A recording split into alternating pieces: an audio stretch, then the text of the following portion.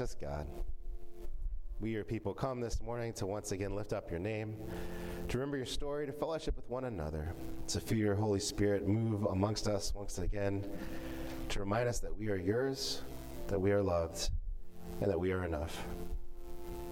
God, as we hear this morning, we do just remember the great story of your love poured out for us. We remember not only through the creation of this world, through the many gifts and signs and wonders that were wrought throughout the ages, but especially when Jesus Christ came and being born in human flesh, living amongst us, teaching us the ways of the kingdom.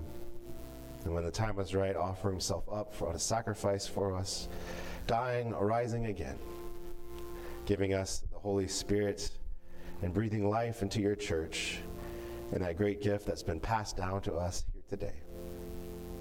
Lord, we celebrate this story, and it's the story that marks us as yours, the story that is the center of our lives, the center of our being. That God, we are your children, redeemed by your blood, given freely, so that you could be with us and that we could be with you. God, we celebrate that love. We celebrate your grace that's poured out again here afresh again today. We pray for especially any of those that would hear this message and be with us, that, Lord, that have not experienced that love. May they in these moments feel the prickling of the Holy Spirit. May their hearts be outstretched and their hearts open doors to receive you. God, as we're here, we once again just rely on your grace for every moment of the journey. We know this has been a hard week for many.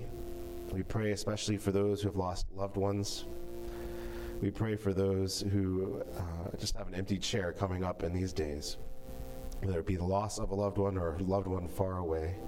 And we pray for peace in these moments, that there would still be a joy and a love and a peace shared at the table.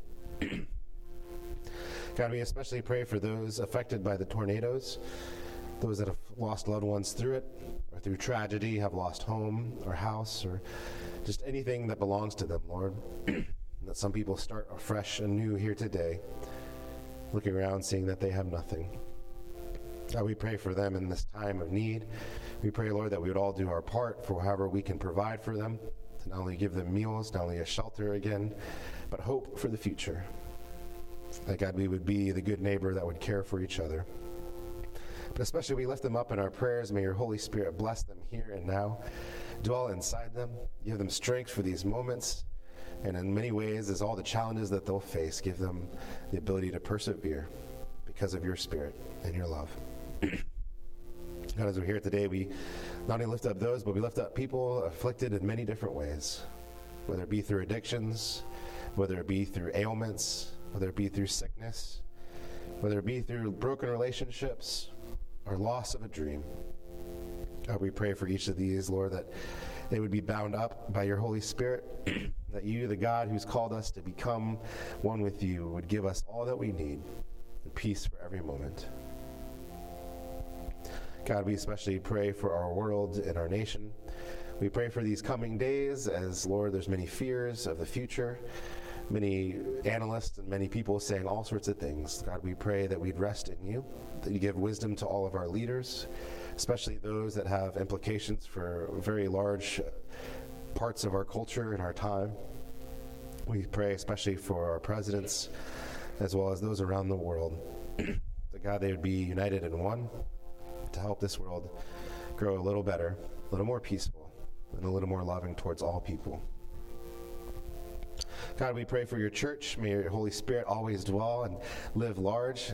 May, Lord, around the world, the name of Jesus Christ be praised and uplifted. We especially pray for our brothers and sisters who maybe this day are even meeting with each other and hiding. That, Lord, have many persecutions and afflictions going on in their world, and that just by being a follower of you, they risk their lives. And so we pray for them in these days. Finally, God, we pray for ourselves. We pray, Lord, that you continue to bind us up, that you continue to strengthen us and gird us in these days ahead. Give us every strength that we need. Pour out a double portion of your Spirit, that, God, we not only could have enough for ourselves, but overflowing unto others. God, we pray for those who just need your special touch. We pray for our prayer requests that come before you every week. And finally, God, we pray that prayer that marks us as your followers, Our Father, who art in heaven, hallowed be thy name. Thy kingdom come, thy will be done, on earth as it is in heaven. Give us this day our daily bread, and forgive us our trespasses, as we forgive those who trespass against us.